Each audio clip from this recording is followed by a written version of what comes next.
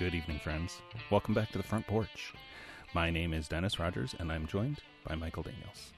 How's it going, Mike? How's your Monday? It's okay, Dennis. I'm trying to figure out how to Tetris this piece into my city, and it's just not fitting anywhere. It's a long way to say that I'm playing the My City with a couple of our buddies of ours, the digital version on Board Game Arena, and the shapes. I see shapes in my sleep now. Like, how does this Z piece fit in with that? Oh my God! It gave me a C piece, and how am I supposed to? It is a good adaptation. We talked about it a couple weeks ago. Go back and listen to our other podcast about it. But you were playing it with several friends, and I started playing with several of our friends. And yeah, that's a good of the nature of Board Game Arena. That game I am in with our buddies Fox and Jill is ongoing. Although it is a campaign game, so I don't know for sure if we were in the second episode last time we recorded, and now we're in the third. So I don't know. Yes, the games do go. The Board Game Arena games do last weeks and sometimes months if Trotsky is playing, because he takes forever to take his turn. But My City is an ongoing game, so that one will for sure last months. Oh yeah, that's sort of the nature of it. Would last months if you played it in real life, and it's the same. Right. Well, I am fortunate this week to be playing with all the people that I'm playing with are our friends that went out on a Vegas vacation this last week. So that they're actually taking their time, not taking their time. They're taking their turns once a day, which is usually what I do, and I'm one of the slow people in the groups. So it's weird to say I'm playing with the people who are playing with are ones who take multiple turns every day. You're one of those groups that is every time you get a notification, you're right there. You make the move and you go forward and do that stuff. Yeah, I don't get notifications. I used to, and then I turned off the Board Game Arena emails because when we would play turn-based games in real time, together on Discord, I would get an email about the game ending, which I guess now sort of suppose where sometimes a game will end and I won't notice. It's probably the biggest flaw in Board Game Arena. In the app, in the website. But a lot of games have a little presentation at the end where they'll show the scorecard and they'll fill in the numbers one by one. That takes longer than me getting the email that's this game is ended. Oh, Cogswell Pat won. Yeah, everything, yeah. And I'm like, damn it, no spoilers. I did. I wanted to kind of note that, and I know we're just talking the weird game here on there. That is a complaint about mine that I've said multiple times about Board Game Arena, is that it does have that issue of when a game ends, there's no ending thing. It just ends. You get an email saying that's what it was. But My City, because it's a campaign, does have that. I went to it, and everybody has to go through and choose their reward or accept their thing or whatever. So you get when you go to the screen, it says the turn's over. You see the entire synopsis there before, and you have to click OK, go to next game, which was pretty great. I'm like, oh, this is exactly what I wanted to have. This is the implementation of the game's over. I expected to take my next turn or whatever, or see what happened, and I got a wrap up. So that is because this is a campaign. I wish they would have that on all of the stuff where it would tell you. Even, you know what? A simple thing would say you still have a turn. And then click it, and it's not actual turn, and it shows you that breakdown. That's what they would be nice to have to do. But anyway, My City, it's pretty good so far. We're only on the episode 2, but that's because, like I said, everybody else that's on there takes multiple turns a day. But I usually only take 1 or 2. I'm trying to be better on it because I'm playing with these guys. But thankfully they're in Vegas and only taking 1 a day. I didn't finish that thought, but. It's less about the notifications and more that if I'm working, I have a tab, a pinned tab on my browser. And if I have a down moment, I'm waiting for, some process to run or whatever for work. Right.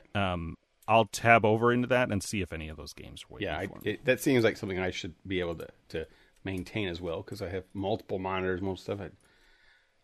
My job has so many tabs open. It's ridiculous. All right. So anyway, moving along to things. So this week, this week is the big week of the release of Avatar The Last Airbender and The Way of Water or something. The darn Shape Avatar of Water? names. That's this Friday. I think that Sydney and I are going to go watch that. She goes to her mom's next week, so I want to make sure we get that one in. Our buddy, Fox is Fox. he's got a review up, and I believe already. Does he have the review out yet?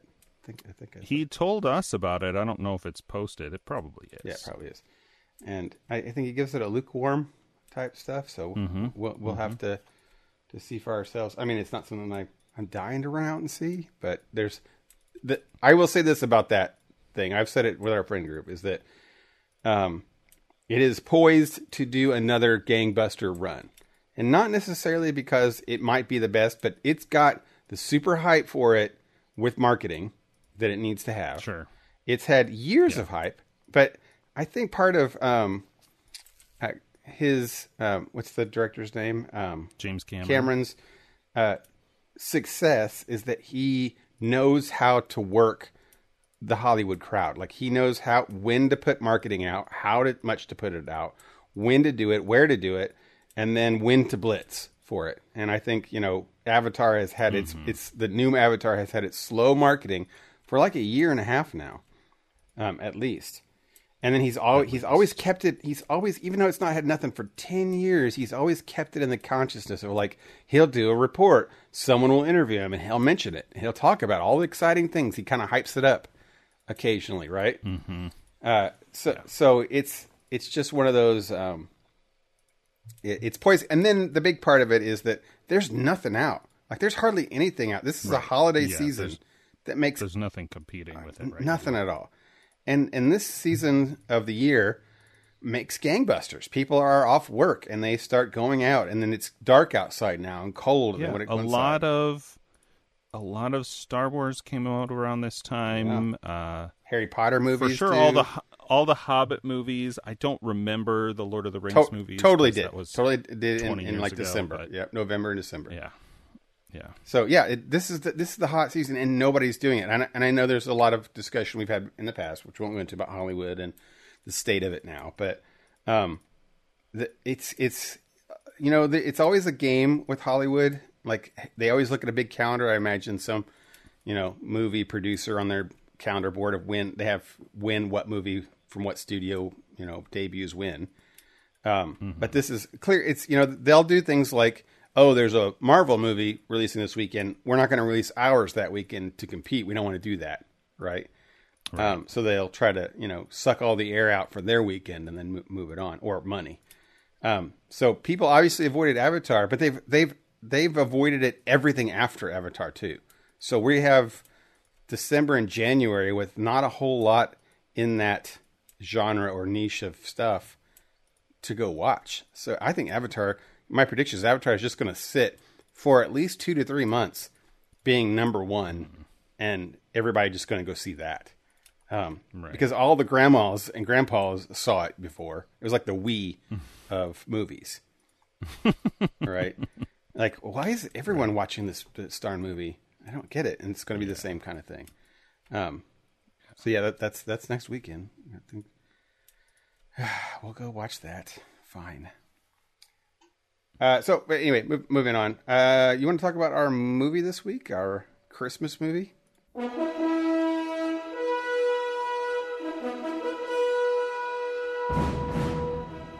right. This week we watched Spirited. Spirited Away? Nope. Starring Will Ferrell and Ryan Reynolds. I like your response. Nope. Once again, I did not pull up IMDb before we started recording. Though I usually remember to do that. I think it's 2022, right? It's this year. Who else was in this? I've seen Octavia Spencer and stuff. Oh, yeah. She was great. Of course, Tracy Morgan. Not so good. Perfect casting there. Not seen. Voice work only there. Andrea Anders was in stuff. I want to say, was that the Ghost of Christmas Past?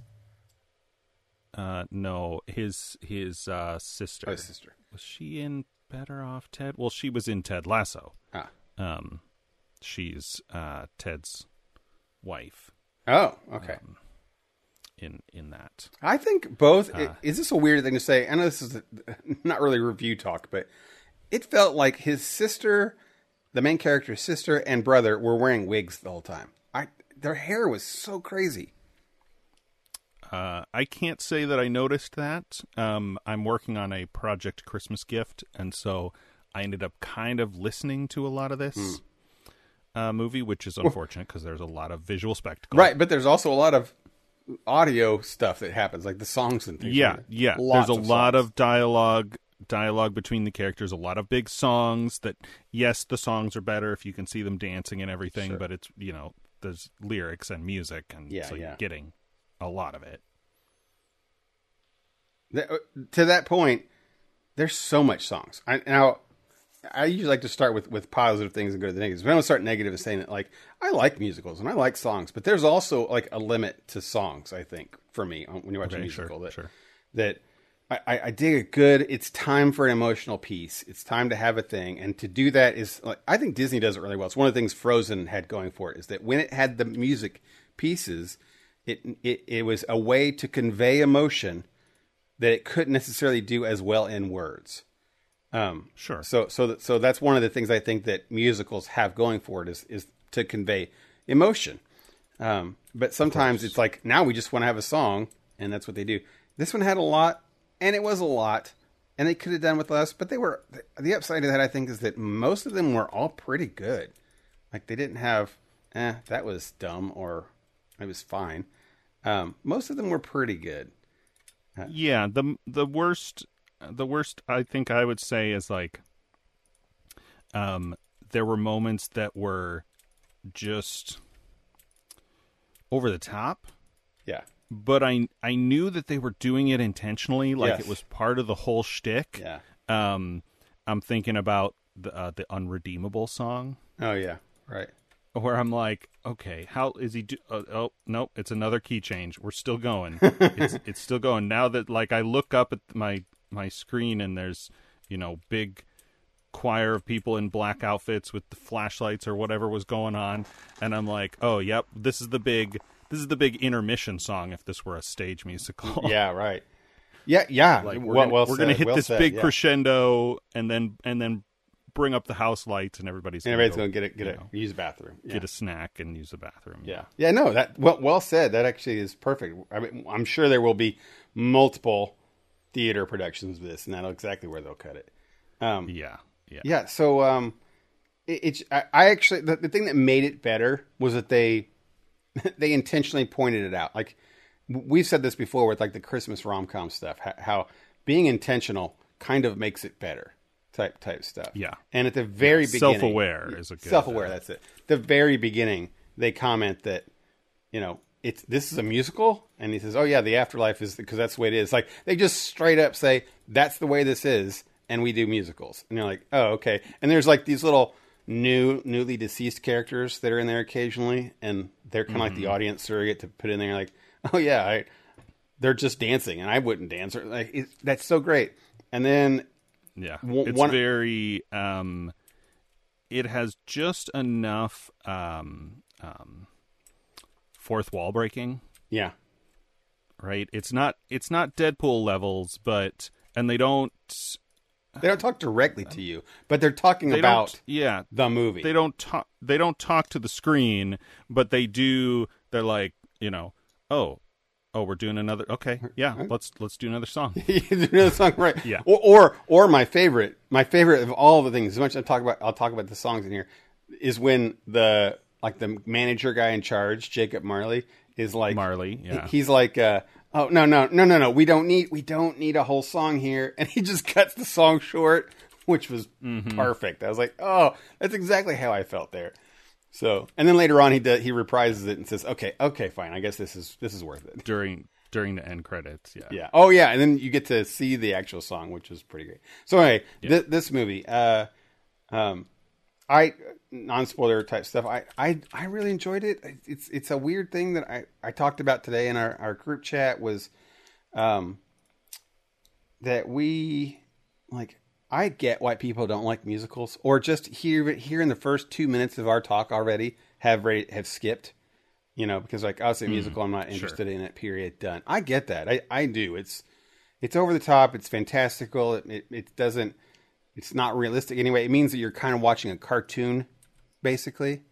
I think. Kind of. Yeah. I mean, think about. You probably don't remember this too well, but remember during the poster when we watched Bahubali? Yeah. Sure.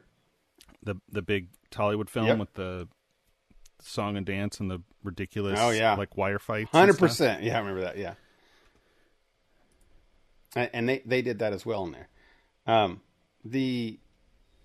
But that's okay, right? I think that's at least for me that's you know, it's okay to not like a thing and be okay with the genre. You know, I don't like horror movies a whole lot, and I think when someone sees the horror things like, oh, that's Shelly does it, she'll like, oh, that's me, I want to go see it. I'm like, hey, man, I just don't want to even think about it. I immediately turn that off in my mind type stuff. So I get that and understand that, and I think that's fine. And if you're still with us, kind of listen to it. I get it. I don't want to. I also don't want to push people into musicals. Like, oh, this is one you should go watch. Like, you know, right? If you decide to give musicals a chance, I've got a couple that I think that introductory people would help them like get them hooked onto it. But I don't want to. I don't think I've ever felt like I need to recommend musicals to people. You know, if they're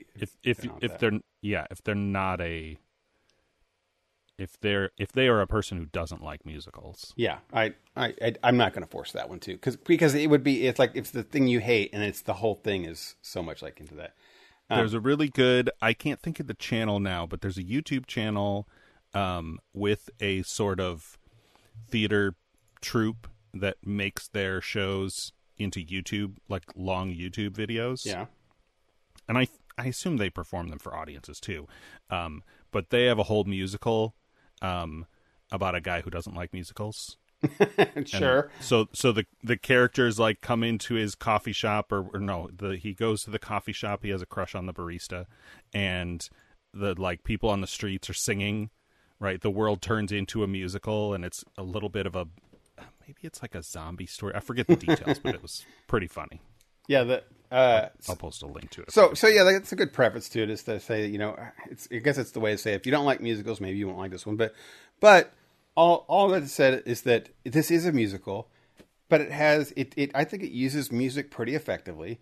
A lot of thing about musicals is that the hard part about musicals, I honestly believe, is that the point is to convey emotions, as I said before, in a way that you can't necessarily do with just words always, or as well, or in a different way. Sure.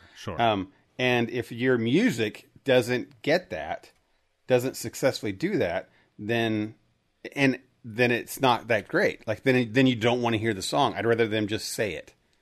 You know. Sure. Have instead of a whole production value type stuff, and especially when it's not good, and that can fall apart in many ways. The actor can maybe not be as great a singer, or the production isn't as good at producing the music. The music itself isn't good.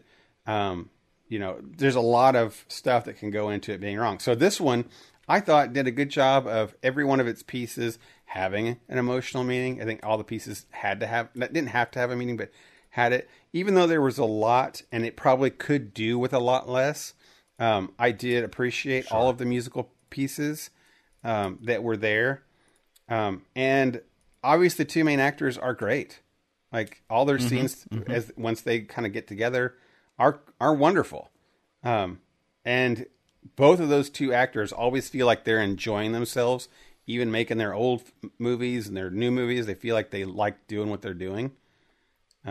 So watching them, it kind of rubs off, I think, on the audience, for me at least. Sure. How do you feel about that? Yeah. I mean, I don't disagree with any of that. There were moments in the middle, right, in the second act or whatever, however this is structured. I was not paying too close attention to that. Where I kind of tuned out a little bit. I was like, okay, we could have cut this number. Sure. Yeah, sure. But from the setup, right? Like the first 5 minutes, they're doing this thing, and it's, I mean, just the opening sequence is, I mean, I don't want to say it's perfect because that seems hyperbolic, but it's so well executed. Like, it tells you everything. Like, maybe there's somebody out there who will watch this who has never seen or heard any version of A Christmas Carol. I can't imagine how that's possible. Right.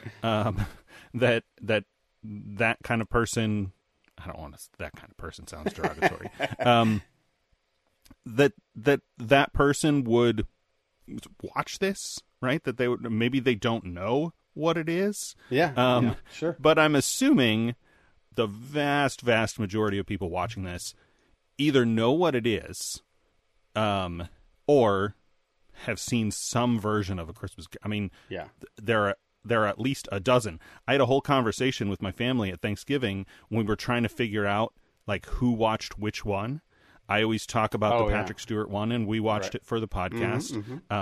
One of my brothers loves the Jim Carrey one, even though it's terrible. The Muppets made one. My nephew and my brother-in-law watched the Disney one with Donald Duck. Oh, sure. Yeah, there's lots of them. The one, Mom always talks about one with George C. Scott, but that was like in the 80s. Yeah. And I was like, isn't that the one? And my sister was like, no, we watched a different one with the guy. And I'm like, oh yeah, I remember him like making a snowball and telling the kids that you got to make it with your bare hands. And I don't think that's in every version. And it's one from like the 30s, right? That our grandparents would have always had on. Sure, yeah. And you're like, okay, well, I mean, just since I started talking, I think I've named like 6 or 7 versions of A Christmas Carol. Yeah, right.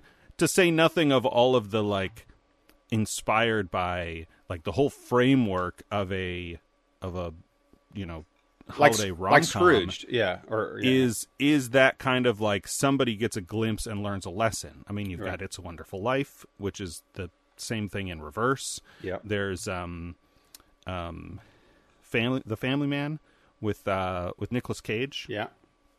That's the same kind of thing with I mean, it's a Wonderful Life. That movie is It's a Wonderful Life in reverse, which is also, maybe It's a Wonderful Life isn't so much Christmas Carol in reverse. Anyway, it's the same. It's all the same idea. It's like with Christmas, with the time of Christmas, somebody gets a vision of, something they see something that they didn't see before. Whether that's a vision that could be a dream, or they go to a small town for a couple weeks and meet a handsome stranger. It's all the same basic framework. Anyway, I'm digressing way afield here. All of the choices in that opening sequence, from making the project character a Karen, like literal Karen, like at the beginning, the perp. Karen Blansky, I think is her name. Love it, right. And I'm like, oh my gosh, this is so perfect. And then she literally says like, what day is this? And all the kids are playing, and then she goes and she plays and she joins in, and I'm like, this is all, it's so on the nose. It's like, but because of the kind of movie this is, like, it comes so fast, like all of this is thrown at you so fast, and I'm like, this is great, this is perfect. And then they cut to the first, the lead up to the first song, and they're like, oh yeah, and this is a musical. And this is a musical. And they start singing, and I'm like, this is amazing, this is so well executed. And like I said, there are moments in the middle that were a little weak, but the opening is really good, and so is the ending. Yeah. So, I felt that that's what you got to do. The thing with you had said about it, like, there's so many versions of this, which is pointing is that wait, that phrase I said, let's roll that back. Let me roll back saying there's so many versions of this. The keyword being this, because this isn't a version. It's got kind of parts of it with Ebenezer and things, but it's not a retelling of A Christmas Story in a different way. If anything, this could rightfully be called A Christmas Story 2. And I think it's super good that he did not do that. But it's that thing, it's that thing that we have a word for now, thanks to Scream. Right. It's kind of a requel. A requel, right? Yeah, where they're redoing it, but they're redoing it, and noticing it, and saying it. Yeah, and this, like I said, I'm glad that they didn't call it that, because while it probably could benefit from the name recognition of a Christmas Story Christmas or Christmas Stories Christmas or whatever, like that's what they want to get that audience. This didn't, and I kept worrying about it falling into that. Right. Oh, this is just going to be a Christmas story with Ryan Reynolds and Will Ferrell, and it's like a Scrooged type thing, where because Scrooged was a Christmas Carol with Bill Murray. Yeah, I didn't even mention Scrooged, but of course, because this movie is the way that it is, they of course talk about all the Christmas Carol. They do, right? They're very self-aware with it, right? And the Bill Murray. So. So I think that was one of the really great parts of this, was that it just it knew what it was, and it didn't try to be that one. I loved we'll get into spoilers at the end here in a minute, the kind of the moral, the way they took it with it. There's just a lot to like how this was a Christmas story, kind of Christmas Carol. A Christmas Carol. Kind of, but not throwing it in your face, not making you feel like this is something that I can just, I'll forget within the next month. Because I think this is something that I'll remember and I'll want to show other people, because it's like a different Christmas. It's a different Christmas tale than what you might see. So you want to go into spoilers real quick so I can talk about some of the things with that? Yeah. I'm going to hit the bell here. We are going to talk about the plot of Spirited in detail, and so if you have not seen it and don't want to be spoiled on any big twists or reveals, you should jump ahead for our final thoughts. So it's got some beats, right? Like it's got what I mean. It's the best part about when they do the Christmas Story beats is that they're, again, self-aware. They tell the audience type stuff. He'll do the cue up scene Q9 49B or something like, and that's a thing. He's doing the bit, so that we're doing the bit, right? Yeah, which I love. So they definitely do the scenes where a heart tearjerker, where he has the heart part with his sister, and the stuff like that, and that has a little twist in it too. And so they do the things that a Christmas Carol you expect from a Christmas Carol. But when they do them, they are like, okay, hey, we're going to do the thing because it's kind of important. And they even call it like, Will Ferrell's character says, this is important. You have to have this. We have to have this in the story to make it all work. Right. Right. It's unfortunate that you did not get to see A Hollywood Christmas, because that does some of the same stuff, where they're like, this is the formula, we have to follow the formula, except in that case, they're talking about holiday rom-coms, not the format of A Christmas Carol, though, as I was just saying before we jumped into spoilers, a lot of that is inspired by the high-level concept of quote-unquote Christmas magic. Right. And I do appreciate that this movie does not... for as much exposition as there is, there's no like info dump. There's no explanation of how any of it works. Like, it's Christmas magic. They can only do it at Christmas. So this group of people, this bureau, this like organization, does this thing, and they can only do it on Christmas night. And they don't explain, because they don't have to.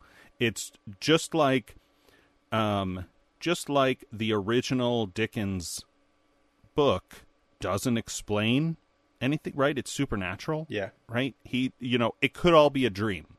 Oh, right. Yeah. He eats important. And he goes home, but he's still like, he's seeing things, but as the Scrooge character says, you may be a bit of undigested meat. Right, like right, could be the senses are easily tricked, right? And so he goes to sleep in his bed, and he has these visions. Well, he sees Marley before he goes to sleep, but like he could have fallen asleep in his chair. Like, it could all just be a dream, right? And they make allusions to all of that stuff without ever explaining any of it, right? Especially when Will Smith meets Ryan Reynolds in person, and he's like, "Wait, is this? So am I dreaming?" He's like, "I'm definitely dreaming." He's like, "It's not a dream. It's okay. It's not like, and that's great because it doesn't need explanation. It's just these characters are dead, right? And they're spirits, right? That's why they called it Spirited, even though I think in the script they mostly say ghosts, like Ghost of Christmas. Ghost of Christmas Past, Ghost of Christmas. I did notice, because I had the subtitles on, that whenever, once in a while subtitles will have the character speaking if they're not on screen. Yeah. And it always said present for Will Ferrell's character. Oh, instead of saying Ebenezer? Because that's what it is in the credits, right? He's present, Sunita Mani is past, and Tracy Morgan is yet to come. Right.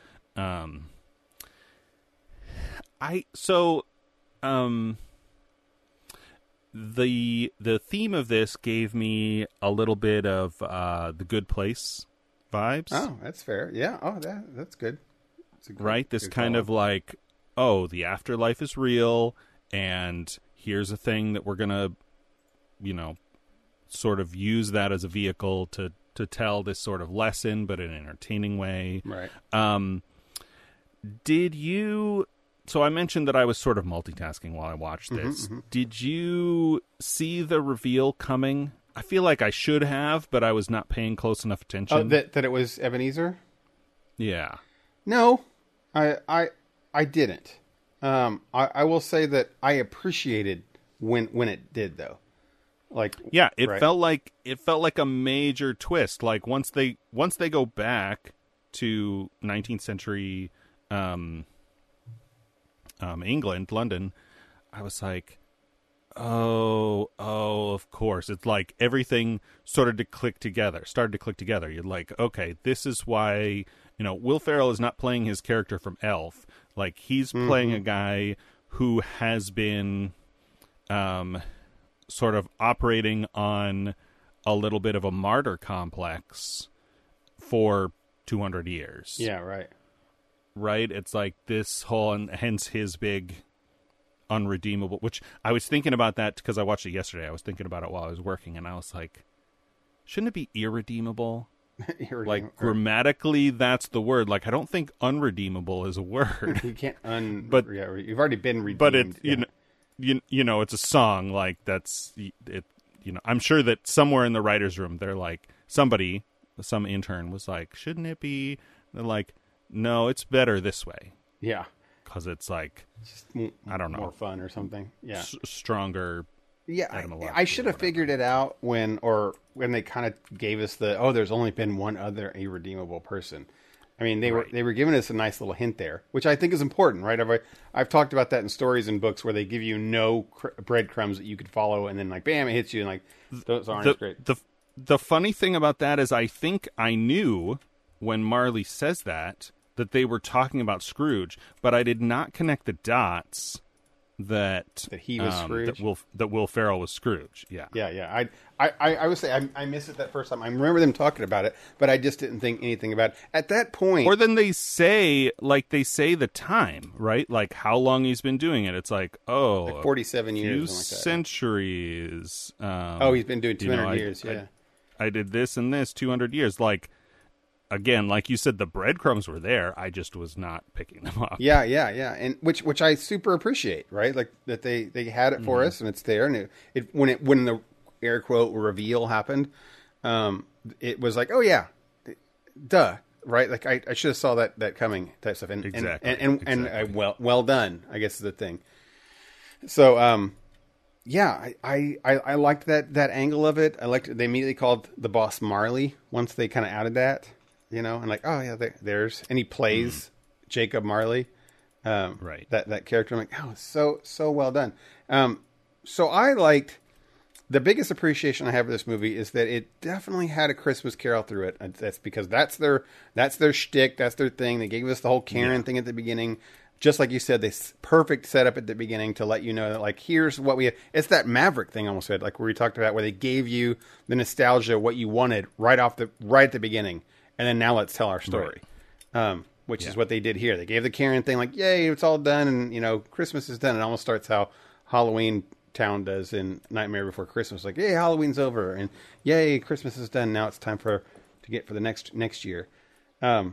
So the story here is it's a flip because you have two big stars, right? And when you watch the show, you're like, okay, who's the main characters? Who's the main person? Is it going to be Ryan Reynolds or Will Ferrell? Is it going to be Ryan Reynolds with Will Ferrell upstaging him, or is it going to be Will Ferrell with Ryan Reynolds upstaging him? How's this going to work, right?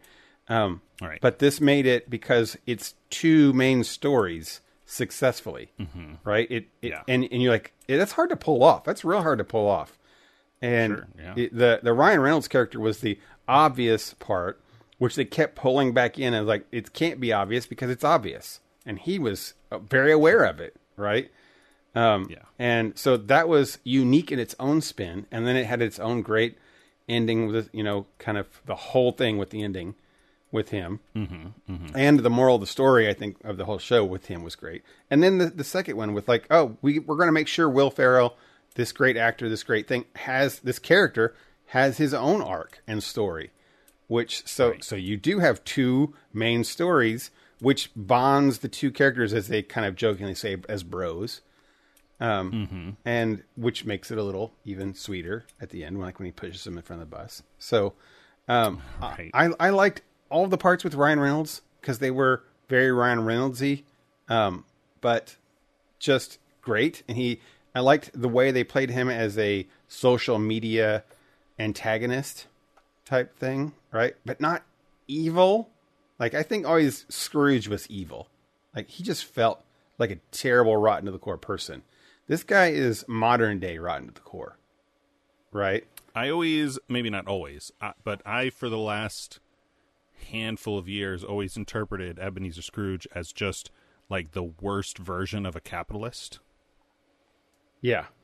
Right. Right. So I don't know that he doesn't seem hateful, especially when you see all his backstory. Like, he was, he started out very pragmatic, right? And I can't believe that I'm now like trying to justify, but not justify per se. Like, he's clearly a completely self-focused person, especially by his old age. But when you see his life sort of lead up to that, you're like, okay, well, I can see how he had this focus and then this drive and had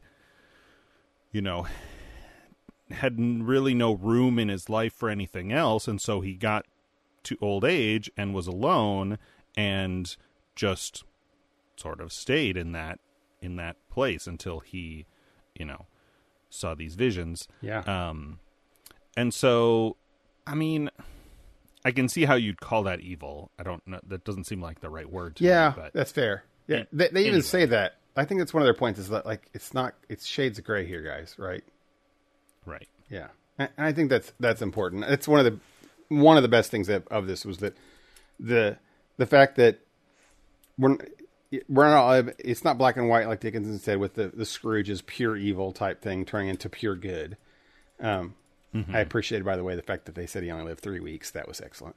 There's a lot of that's like, oh, interesting. So like it's sort of a sequel, but then it's also like, well, yeah, this and this and and so that adds to his character. Yeah, and then the other moral of the story that I liked a whole lot was that it doesn't, it's not like, it's almost like they're saying it's not like a movie, which it is a movie, but like they're saying like people change not overnight. They could have a realization like he did and feel something and have a kind of a thought, but it takes a long time. And one of their last songs was, of the multiple songs they have, is this, it takes every day making a different choice about something. You don't have to change your whole life.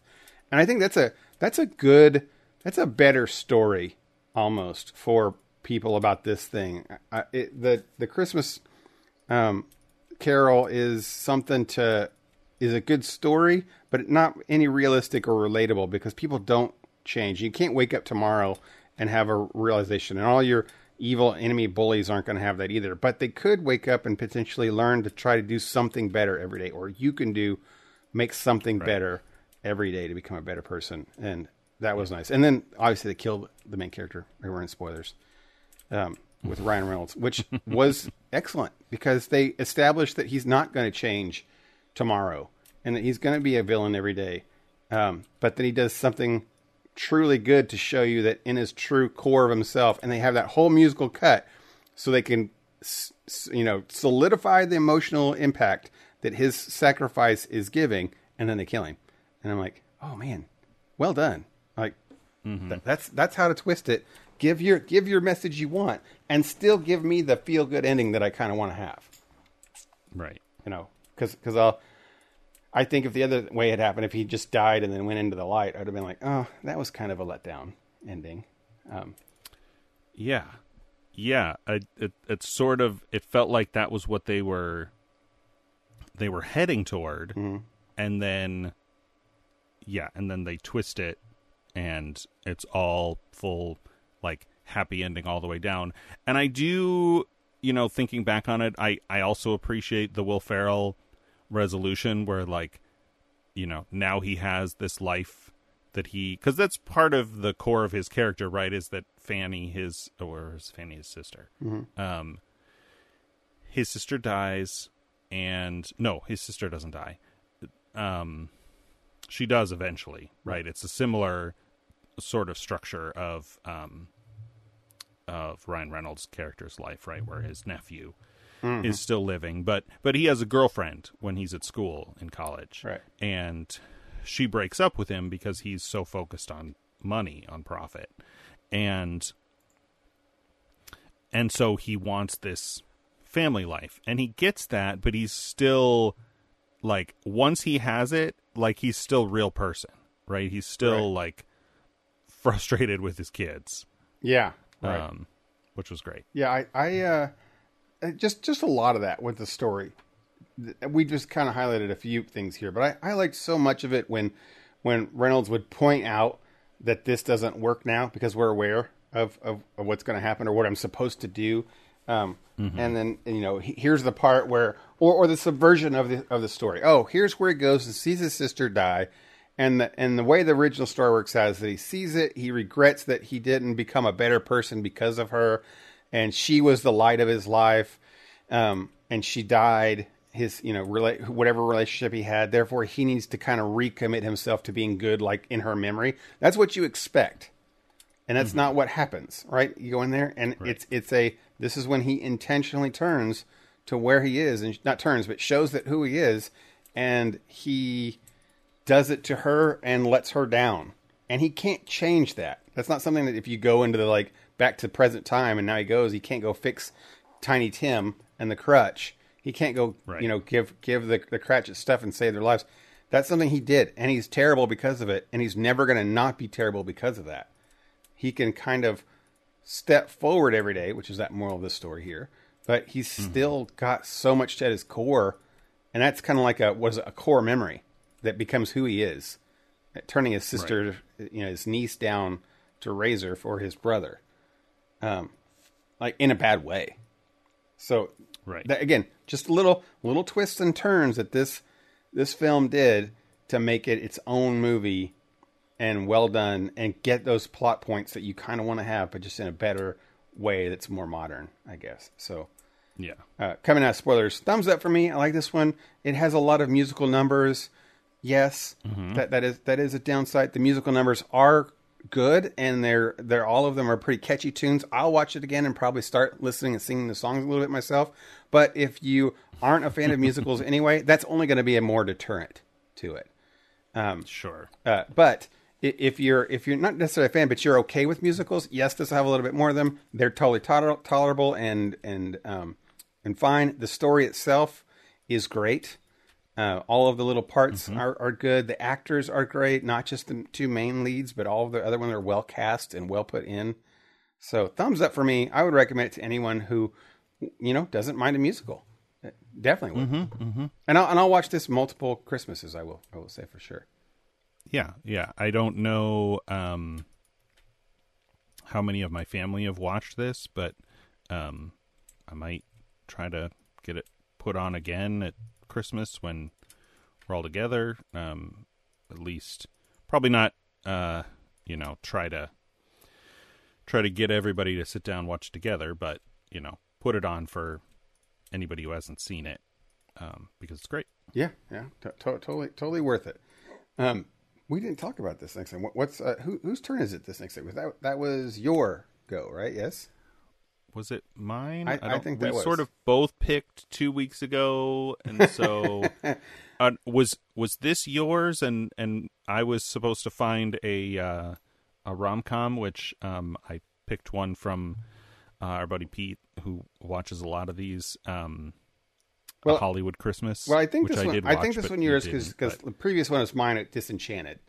But right. But that being said, it being my pick this week, I'm still going to pick the one that you're just talking about anyway. So that was the one that our buddy Pete had recommended.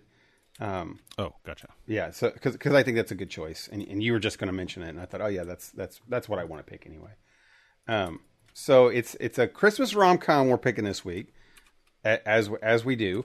And what's the name of this one? A Hollywood Christmas. Hollywood Christmas. Okay. All right. Cool. And he seems to. Pete is our buddy. Pete's been on the show a couple of times. You can go back and look at his episodes on the website.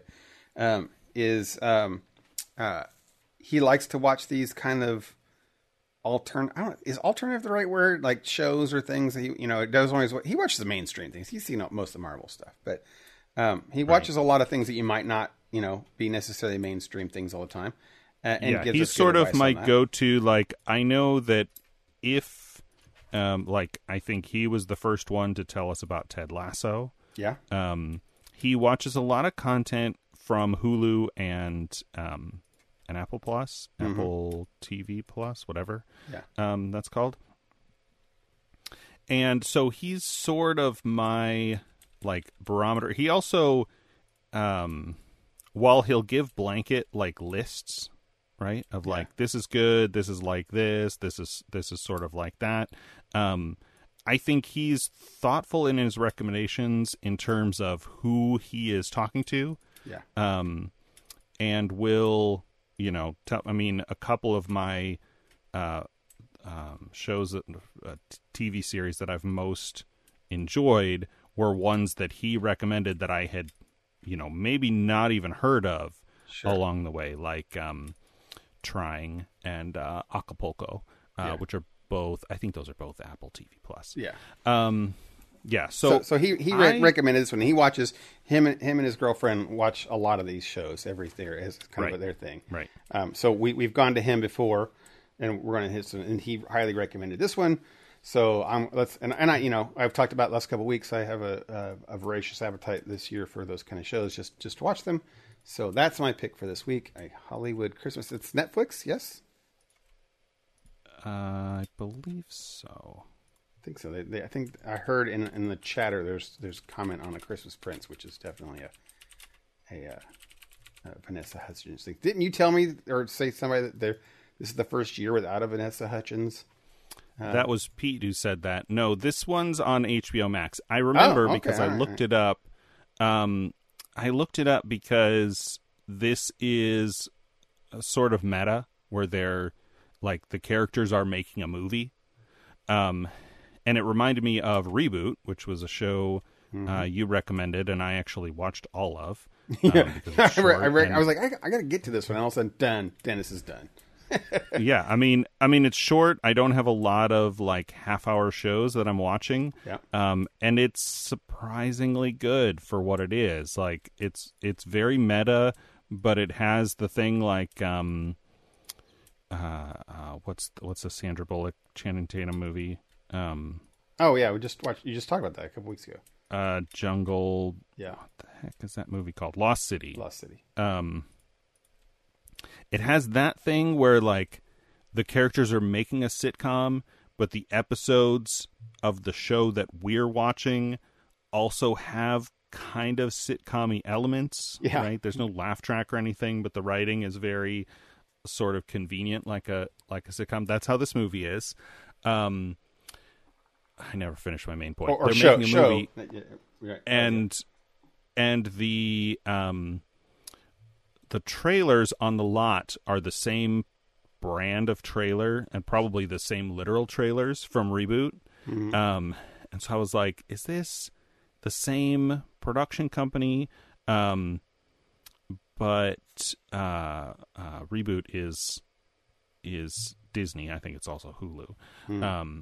But it's probably just like, it's filmed in the same place in Hollywood. And so these are the trailers that they have. That they use, there right? already. Use their own trailers type stuff, right? Right. Yeah, I watched that one. I watched the first episode, and then Shelley did the same thing you did. It's like it's one of those. Evidently, it becomes like a drug type thing where you take a little bite and you want some more type stuff.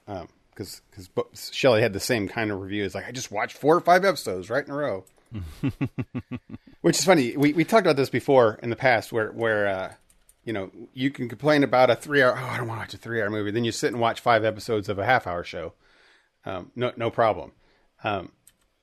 I think some of that is that you have at every 30-minute time you have an opportunity to quit. You have an out, right? Yeah. Like, how do I feel right now? Do I feel like another one? Yeah, something else I've had on my list to watch since it came out. We talked about it in our movie club. Is a documentary that I think might get nominations for things. It's called Goodnight Oppie. I saw that in the list of stuff. Yeah, I don't know if I'm pronouncing that right. It's on Amazon Prime. It's a documentary about the Opportunity rover that we sent to Mars. Yeah. Okay. All right. I'm in now. I'm in this. Okay. Yeah, I think that sounds like something that might interest you. So if you have time, in addition to the 90 minutes you'll spend watching A Hollywood Christmas, then we'll... And this is a movie, not a series? Yeah, I mean, it's a documentary. So it's right. an hour 45. It's so weird. It's just talking to Senator, picked up from school today, saying that I haven't watched a good documentary in a while, and I need to watch some. That's very fortuitous then. Well, for our movie club, we watched Fires of Love. Okay. Fires of Love, if I spell it right. Fire of Love, it's single. Yeah. Singular. That was on Disney Plus, and it's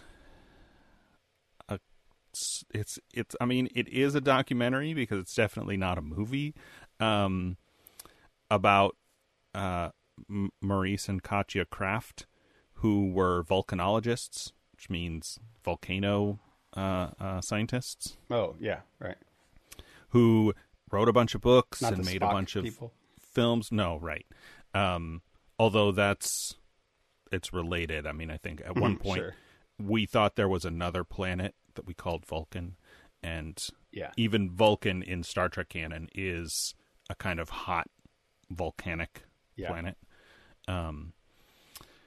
But I derailed you there. Sorry. I mean, it's a National Geographic film, right? So it's on Disney Plus. Mm-hmm. It was very strange. Like, it wasn't. I wouldn't say it was bad, but it was just this sort of like long, slow montage of this couple's life with just surprisingly little information, considering it's a documentary. I think I learned a couple things about volcanoes, and that was basically it. But definitely filled with very like compelling footage, right? Because this couple, recorded, like, took pictures and video of volcanoes basically their whole lives. But anyway, one of the other movies or documentaries that we mentioned in that conversation was Goodnight Oppie, and so it's been on my list to check out because it sounded interesting. And so I'm going to try and find time to watch that this week. Goodnight Oppie. Mm-hmm. I have to watch that one. Okay, cool. I heard you watched the rest of Avenue 5. That's one I still have to finish watching this weekend. It's been a rough weekend, but I do look forward to watching that. Kind of, I have the same feeling I always have, which is always terrible. That feeling of like, I really enjoy a thing and I don't want it to end, and I know there's the end. So as shows get closer to the end, it's that double-edged sword of like, I want to watch more of this, but I don't want to watch it because it's over for like 2 years. Sure, yeah. Type thing. It's such a different thing than I had when I was younger, because we talk about this a lot, where seasons would last from September until May, and then you'd only have like 3 months where you don't watch that, and during that 3 months you're out doing summer stuff. Sure. And then you come back and you have another season of your favorite show, and not anymore these days. You have 2 weeks of it, and then or 3 weeks, and then 3 years of nothing. I mean, it depends on what your favorite show is. If it's NCIS, that's okay. That's fair, right? Yeah, Daytona or whatever. Then nice, Dennis. NCIS Daytona. You should have said like Dayton, Ohio. I don't think NCIS has city spinoffs. That's CSI. That's very true. I had said before about how I got in and Shelley was watching 2020 and she paused it to go to the restroom or something, and I looked over at the screen and I was like, episode like 423. How am I gonna? Or no, season 43 or something. Like, I can't catch up with you on this one. But right. Yeah, you're right. Depending on what your show is. My shows I watch is like I want to watch a new episode of Strange New Worlds, and I have to wait 3 years for them to come out or whatever. I've rewatched a couple episodes of that, and it is still great. Yeah, I rewatched the whole season. I think 2 weeks ago was I watched it. It's so easy to watch.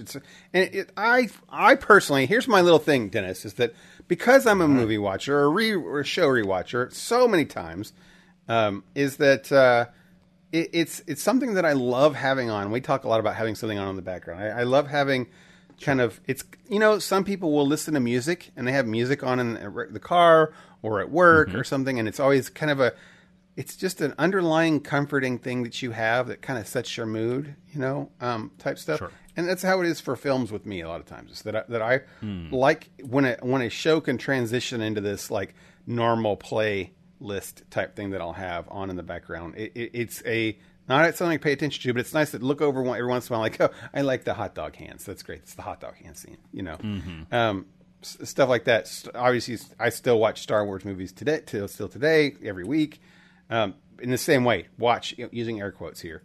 This is, Strange New Worlds is one that I think easily fit right into that. When I put it on a couple weeks ago and was just playing it all day, and by the end of the week, it's half the week even, and it's over. And I just love all the little bits and pieces of it. Even the worst rated scenes have wonderful parts to it, or things that I had forgotten, and I'm not really watching it intently. So I hope that this next season comes soon, but not too soon. It can come whenever. Speaking of soon and not too soon, did you see that Diablo 4 has got a release date on it? Yes, I saw that date and saw it was like June of next year. And so I was like, well, I will think about this again in like May. Yeah, no, that's why I don't want to talk too much about it, because I had the exact same feeling. The interesting part of the back issue of this is that it's Blizzard, right? Blizzard and all their controversy they've had in the last year or two. Sure. And the it's almost like Blizzard was very, I would say, secretive about their inner workings with their games. The general mantra with Blizzard is it's done when it's good, right? Which I have for years. You can go back and listen to any of these podcasts that I have. We're always very, skeptical or the whatever type thing of that. And now they have to be a lot more transparent, or they're being a lot more transparent with their processes and what they're doing and how they work things and why they're making decisions that they do.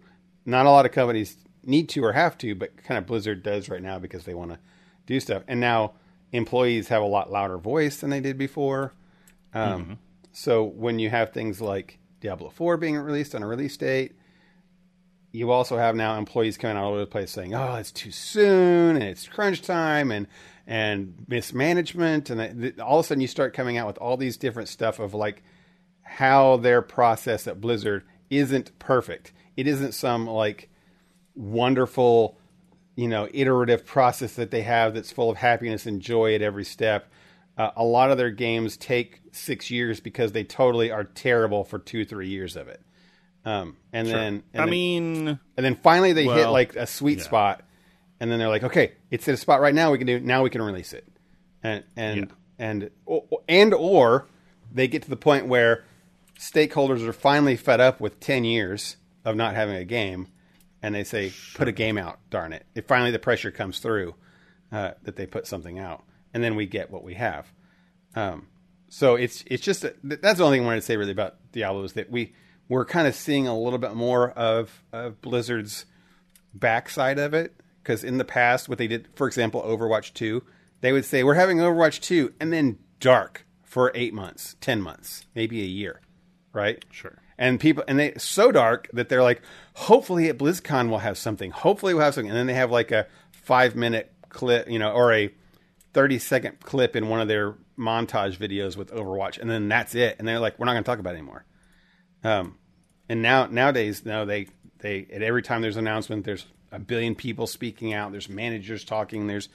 There's corporate people talking. It's a different thing with this so far with Diablo 4. The way it's been. It's I'm not sure it's good or bad, or that I care too much.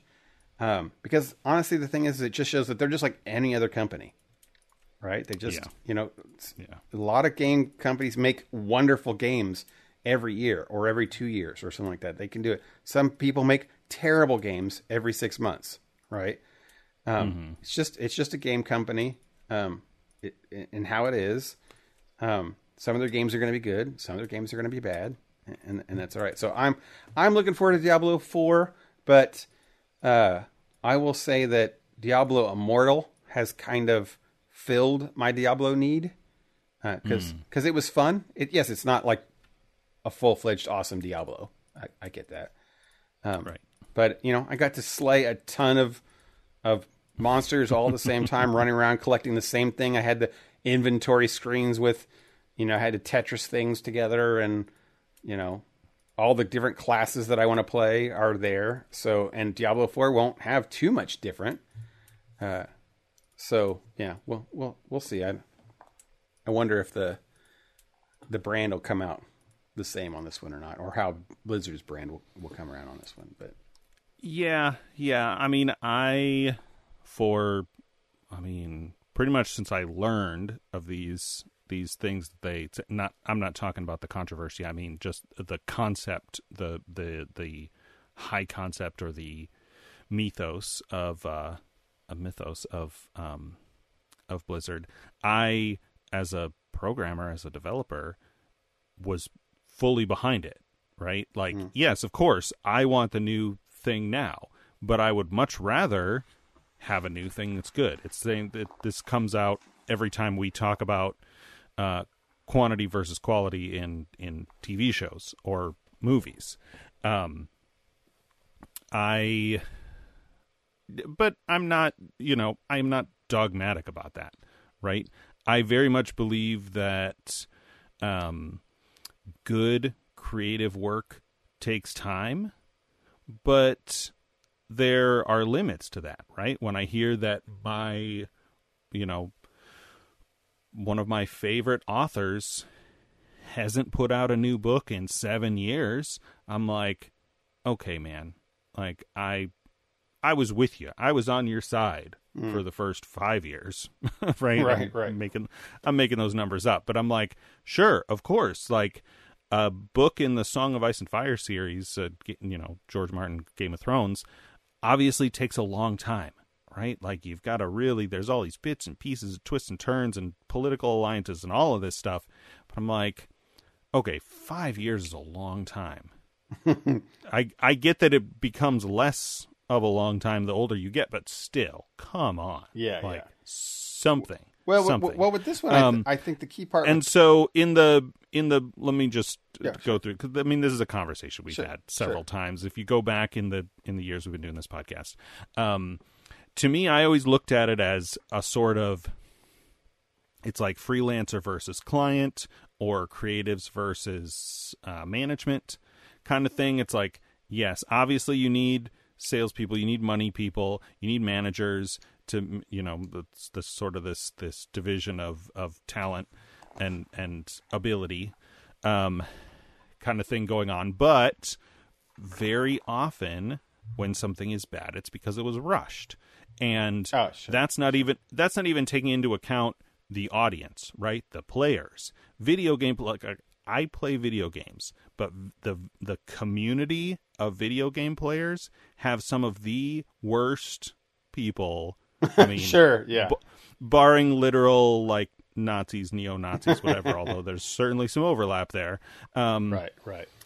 You know, there was a poll years ago, it's probably over 10 years ago now, somebody did a poll of, like, what's the worst corporation in America?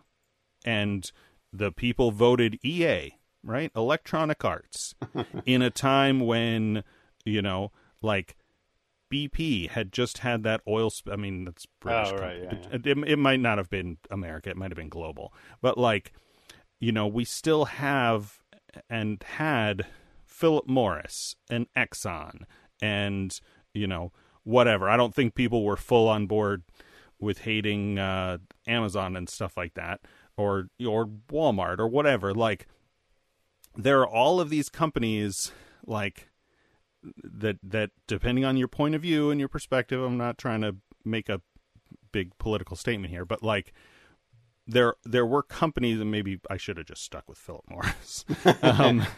Like, there are companies doing legitimately, like, putting negativity into the world. Yeah. And you're going to bash a video game company because they locked Darth Vader behind in-app purchases in the latest Right. Star Wars Battlefront game or whatever. Right. And so, like, I'm not on board with, like, pandering to the video game player audience. Sure. I either. agree with that, yeah. And so I looked at it and was like, oh, of course, the pointy-haired boss, Dilbert, voice says, when is this going to be done? Or when is the release date? When is it coming out? And the creative, the person doing the real work, says it'll come out when it's done. It's a very, like,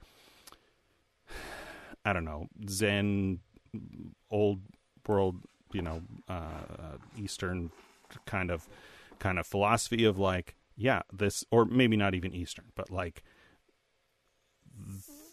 a lot of things worth doing take a long time. Yeah. And you don't know. And so, like, that was sort of my, and it's part of why I struggled so much with the controversy, with the lawsuits and all of that stuff with Blizzard, because it was sort of this, you know, this layers of, like, first, this company that I respected, that I put up on this ridiculous pedestal, turns out to be, in this regard anyway, no better than any other company. Yeah, and then I think that's important, is that they're just another company. They're just a big company. And then to sort of face the, like, oh, why was I, you know, what was it that, you know, made me feel the need to have this sort of, like, I want to say brand loyalty, but that's not even really what I mean. It's almost like, it's a weird kind of, like, I'm going to say idolatry, which is a really heavy word in this context. But it's, you know, it's that meme of, like, you know, tell me you're an X without telling me you're an X. Oh, sure, yeah. Right? And the tweet I always think of that somebody replied to that was, the question was, tell me you're a gamer. Tell me you're a gamer without telling me you're a gamer. Right. And the response was, I will spend hours, or I will spend massive effort defending a massive corporation. I think I said massive twice there. I'm not quoting it verbatim. I will expend great effort defending a massive corporation from mild criticism. Yeah, sure. Right? It's like this company, this anonymous and sure, there are individuals that you can have affinity for, whatever, but like Chris Metzen is not Blizzard, right? Blizzard is this massive group of people, and we, certainly I, have the same like emotional association, had the same emotional association with them that I would have with like a family member or a close friend. And that's not good. That's not right. Right, because they are for money, and not to mention that they're a huge corporation. Like when they get to a certain size, I guess exactly. You can say, I guess that would be okay for like small companies when you get like people who made Valheim or something. There's like 6 employees, and like you can kind of feel that to it, right? I guess that's the thing. But well, and I understand that. I get that too. I think with Blizzard, all of that to say, I have complicated feelings about Blizzard. Well, I didn't mean to go off on it. No, that I thought that was good. I mean, that's a good perspective that I think a lot of people do have and feel it that same way too. With me, it was always this, realization that it's a company. It's, especially they've gotten to such a big thing, but you can never argue with the fact that a lot of their games are really good. I think one of the things that's more, but it was always for me kind of unrealistic that I also believe that generally speaking, quality comes with time, but it doesn't always that way. I also know enough of my professional life to know that like I can do real quality work in 2 days. Like I can do some really good stuff that's really big depending on what it is. It doesn't necessarily, and I can also spend 3 months on a project and come out and it's just okay. Right. Sure. And there are examples, of course, of like Mozart never finishing his Requiem or, is it Da Vinci? Not Da Vinci. Mona Lisa. That's was never finished. Yeah. So that's the idea that like I was never a believer in that. Like that can't. That's not always the thing. There's more to it than that. And the way it's coming, kind of not going to say coming out, but like the curtains pulled back. It's less of like they have one way, and that was one of the things too. It's like, okay, what is the Blizzard way? All they would say is time. And time, that's not the answer. It can't be true because people can take years and years and still make floppy games and still, whatever. It seems that a lot of their stuff is just iterative time, that they just spend forever working on something forever, and it can be terrible, and then it be good, and then go back to terrible again, and then get to situations where it's wonderful, and they just keep tinkering and don't release on it. And then finally, it hits like an up a mountain part where they've spent too much time, and somebody just says, "Okay, we're finally at the top of a hill here. Let's just finish it up, and then do the what they call the crunch, right? To finish it up as is." But it wasn't any like it's still, they could have had a great game on any of their games in 2 years if they had set a design goal and gone through the process and made a thing and done it tough, because they have talent. They have incredible talent at Blizzard. They always have. And, amazing people, the people love what they're doing. Not everybody, but it's a big company. But you can just tell, and the stuff that they do and the artwork and their stories and just everything about it is so well. And these people can go to other companies and do just wonderful work there in a year or 2 and not take 10 years to do something. Blizzard's was simply that they don't have a really good process internally to like make timelines.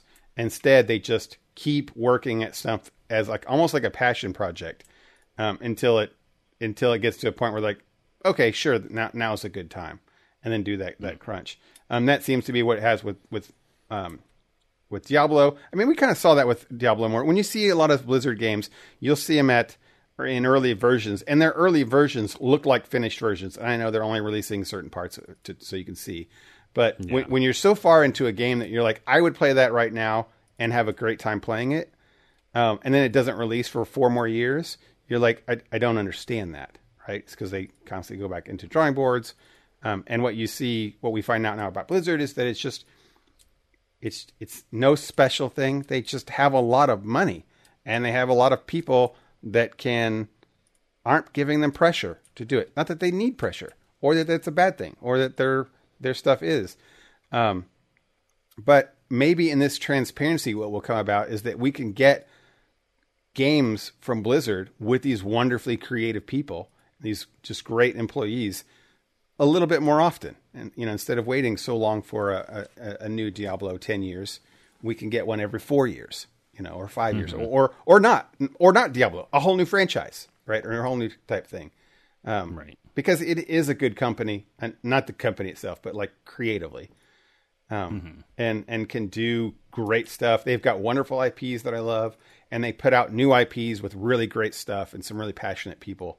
And I love their outside things with BlizzCon and support with their player base. So I'm still a fan of Blizzard, but in the same kind of way that I was with them before. I like their content. They just got to put it out there so that I can play it. So we'll see what Diablo is. And I'm excited enough about Diablo to look forward to it. But like you, I will probably not care again until May at most. Until they give me some kind of pre-order bonus to do it. Yeah. And I also, I don't know.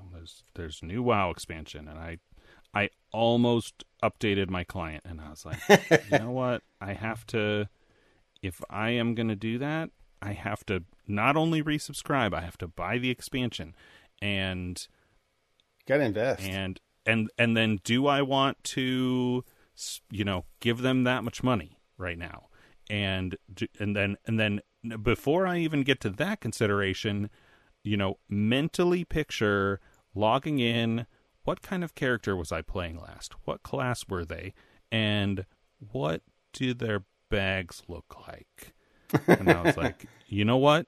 No, I'm not doing it this time. I might at some point, especially if our friends are playing. But friends are playing. I'm resisting the urge this time. Well, the thing that helps me with some of that is that I still have two MMOs that are installed and on my desktop that I regularly update as for that kind of when I have those feelings of just in case. That's Neverwinter and then the Old Republic for the Star Wars ones.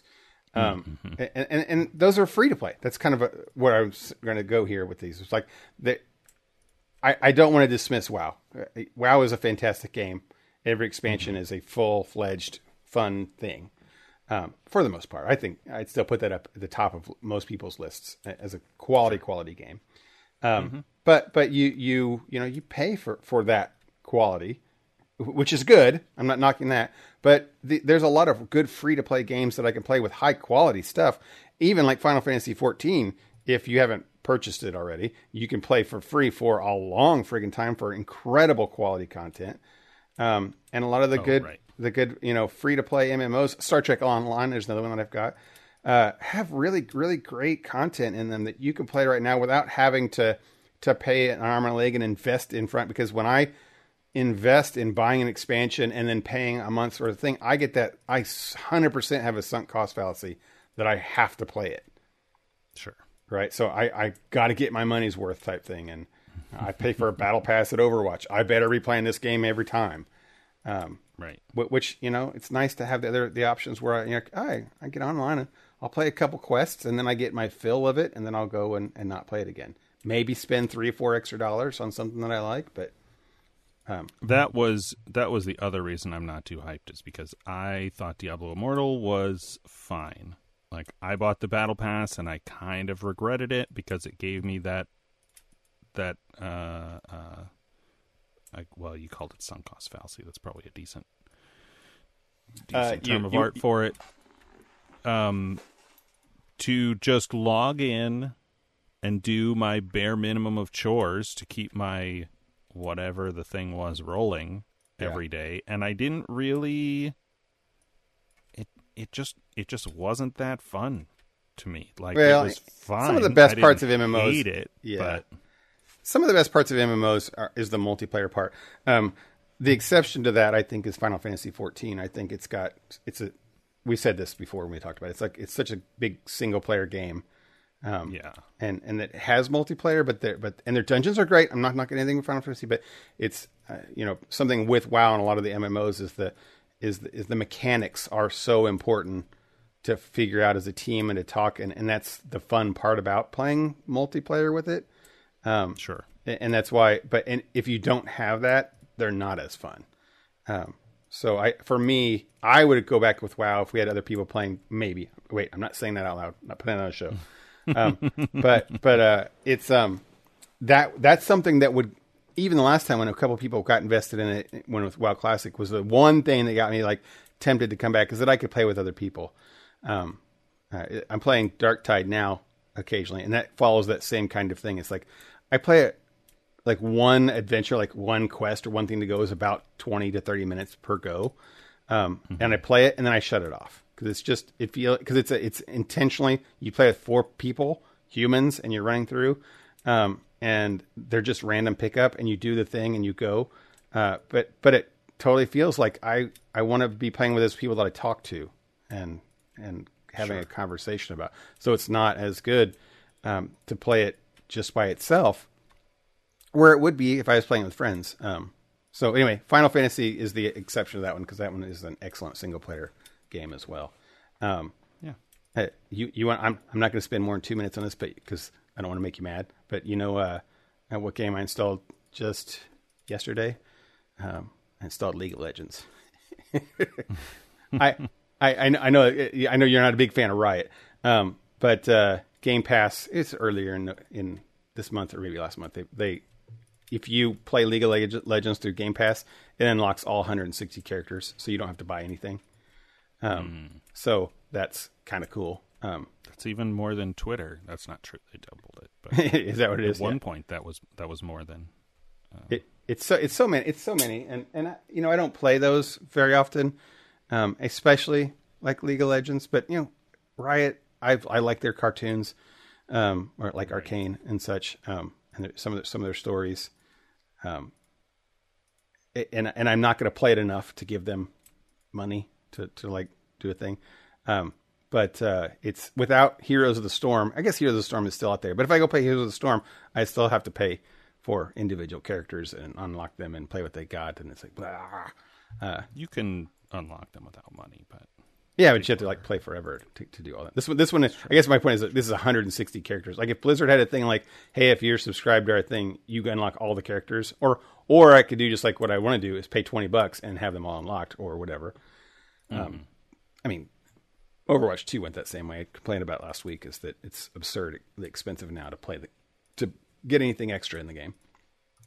Right. So this is the only way I would go back and play League of Legends is that it's part of the Game Pass. And I still maintain that Game Pass is one of the best values you can get out there for stuff. And I'm not an Xbox Oh yeah, guy, if you play a lot of games, we talked about that when I had it. I just don't play enough games to get the value out of it. 100%. Yeah, I get that too. It's a great deal. Yeah, it's like $10. Oh my gosh! Like the Monster Hunter Rise is coming with it. It's got Tunic, which is a wonderful game. It's got the Turtles game that just came out. Runeterra is on it. Darktide day and date release type stuff. Halo Infinite. It's got all the good stuff. So Valheim. It's for $10, right? What they say, price of a movie. You can get it. So here it is. Microsoft gives us a call for sponsorship on that one. Not sponsoring. Anyway, what else do we got for us today? Get most of our stuff through. Yeah, I started talking about board games. I started a new board game with our buddy Fox. It's not new, but it's on Board Game Arena now, called Memoir 44. Oh my gosh, really? It's a 2-player World War II hex with cards combat game. I don't have much to say about it because it's Board Game Arena, and I am able to play without knowing how it works. It's so old. Yeah, it's not new. I saw it at Gen Con, one of the years that my brothers came, and I was like, oh, World War II. Like, I'm not a super big World War II history guy, but that's a theme that I know is easy to sell with some of my family, like especially my dad. Sure. And I was like, oh, World War II game, this might be cool, kind of thing. And then I saw it was 2 players, and I was like, oh, never mind. Yeah, it's. I think the board game was 2004. I think is when it was. Yeah. I laughed. My laugh came from that was because when we were doing during the COVID times when we were all trying new games, our buddy Trotsky and I would constantly try digital implementations of games, and we'd go buy the games on the side. And he really hyped up this Memoir 44, and he was like, "There's this, you got to download it, and I'm going to talk you right into playing it and get a thing." And it's, as in true Trotsky fashion, it falls off after a week. Right. But he was super pumped at it, and we played it good for one night, and it was like, this game it's so old looking, and it just felt so old, and it felt like something I should play back in the iPad when the first iPad first launched, with mechanics wise and like look. And I thought, I could not even fathom what he was so hyped, excited about it. And knowing him, he had some kind of like, it plays the right amount of people with the right amount of time, when the right amount of rules, and there's a lot of meta that goes into what that's been a gag for this past year or so. Is Trotsky's like, this is my favorite game that excuse me.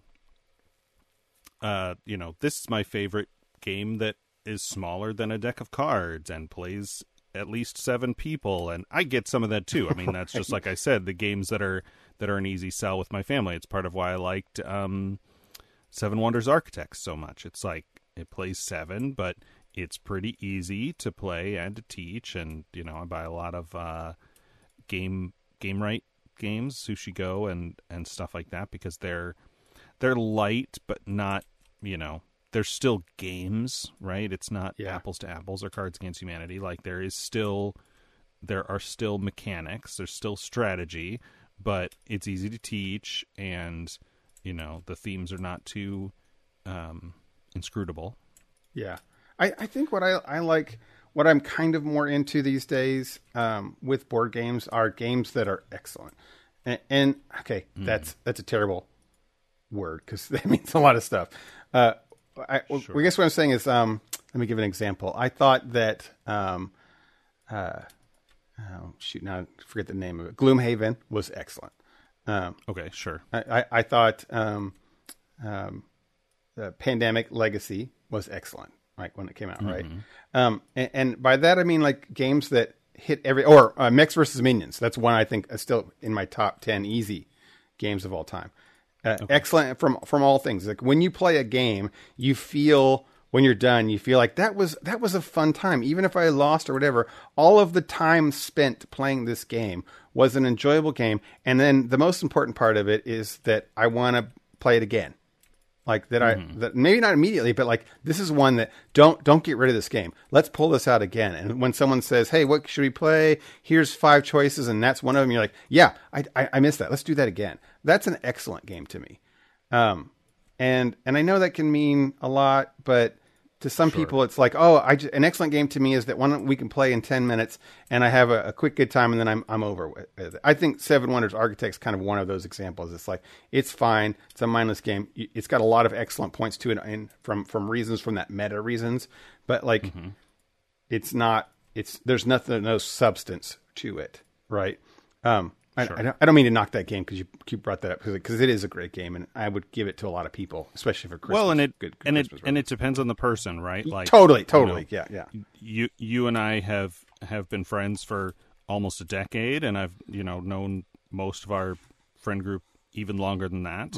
And you start to learn, like, here are the things, and everybody, people have flexibility, right? Totally, they'll play things that are outside of their ideal. Right, it's part of our whole thing about the different reasons people go to Gen Con. Our buddy Pat comes to mind, who has a lot of games that he likes that nobody else will play, and so he plays in tournaments and stuff at Gen Con. I like to not be trapped in a social situation, so I don't love a 6-hour game, even if it's with people that I like being around. After 2-3 hours, I'm like, I don't want to be here anymore. It's funny. Game of Thrones. Right, exactly. Game of Thrones. Mom texted me a little earlier this evening. She has some family friends, actually house sat for them last year before, I guess, because I've been in the camper for over a year. And they're big gamers. They have all the all the variants of Seven Wonders, and they play. It's part of my whole thing with Architects is that I bought original vanilla Seven Wonders, and teaching it to my family was not a nightmare, but fairly miserable experience, at least for me. It's too, it was one of the things we say about Board Game Arena. It's like once you take all the admin out of that game, it's really just a slightly more complicated Sushi Go. But where was I? Mom texted me that the mom in that family was looking for a game to get her sons, boys, whatever. And I was like, oh, well, like if they like Lord of the Rings stuff, there's Journeys of Middle-earth.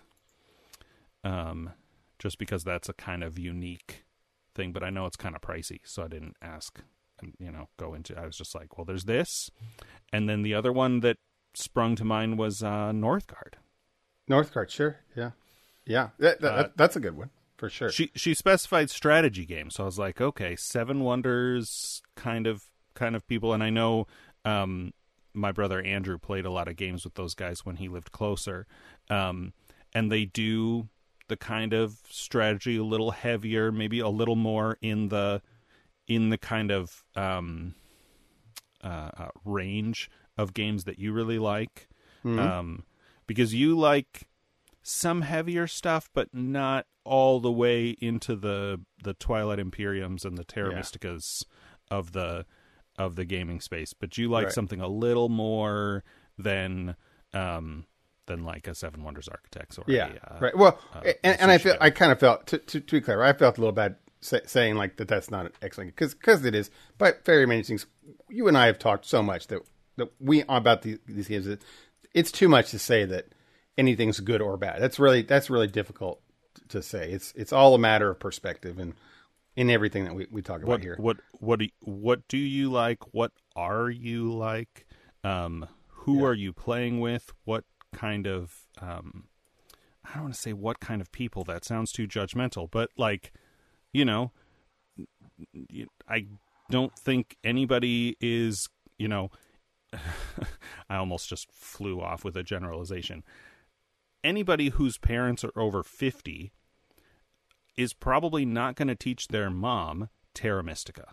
Yeah, right. Or even what's that one with Root with the animals and stuff. Like you have to take into account your players, right? For sure. Your core group. And that's the whole thing. It's like anything. My final thoughts on, because we're getting here to long on our show. I have just got in my Kickstarter version of One Deck Galaxy. Now this company has a game called One Deck Dungeon that was out, and Sydney and I loved playing that one. It's like a little mini campaign type thing that you play in a little bitty box, as they say, kind of like the Tiny Epic stuff. I kickstarted the first one. Yeah, and it was very fun. I really enjoyed it. It's got a simple premise that you can play with some stuff. It's got a campaign that's not necessarily well thought out, but it's fine. It lets you play several games in a row with some changes. So I did about a year and a half ago, I think, maybe 2 years ago, I saw One Deck Galaxy at a Gen Con and demoed it with them, and they were excited about it. I was excited about it. Had a lot of it looked like several of the mechanics from the first one, but improved. So that came in today. It's 1 to 2 players, which makes me excited because I can play that solo or with Sydney.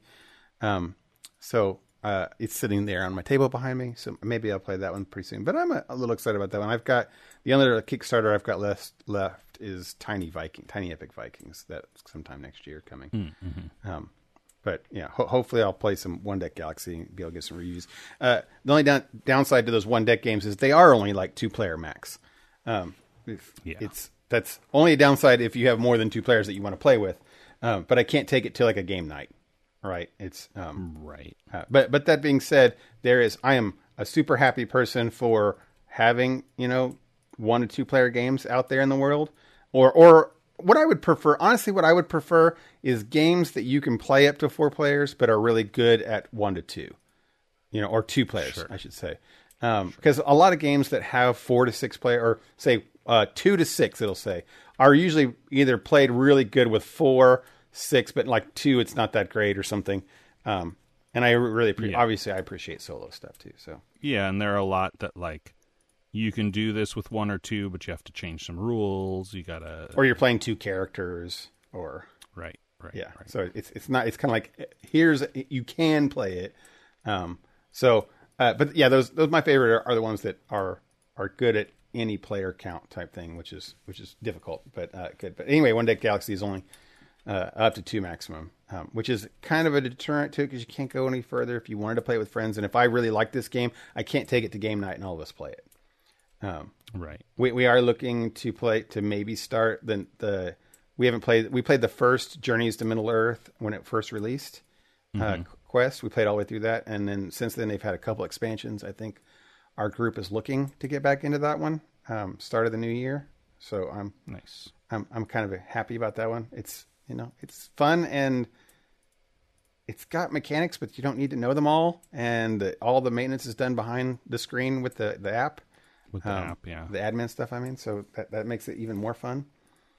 So I think I'm looking forward to that one coming out. But yeah, that's what we got this week, man. I think we saved some lives here tonight.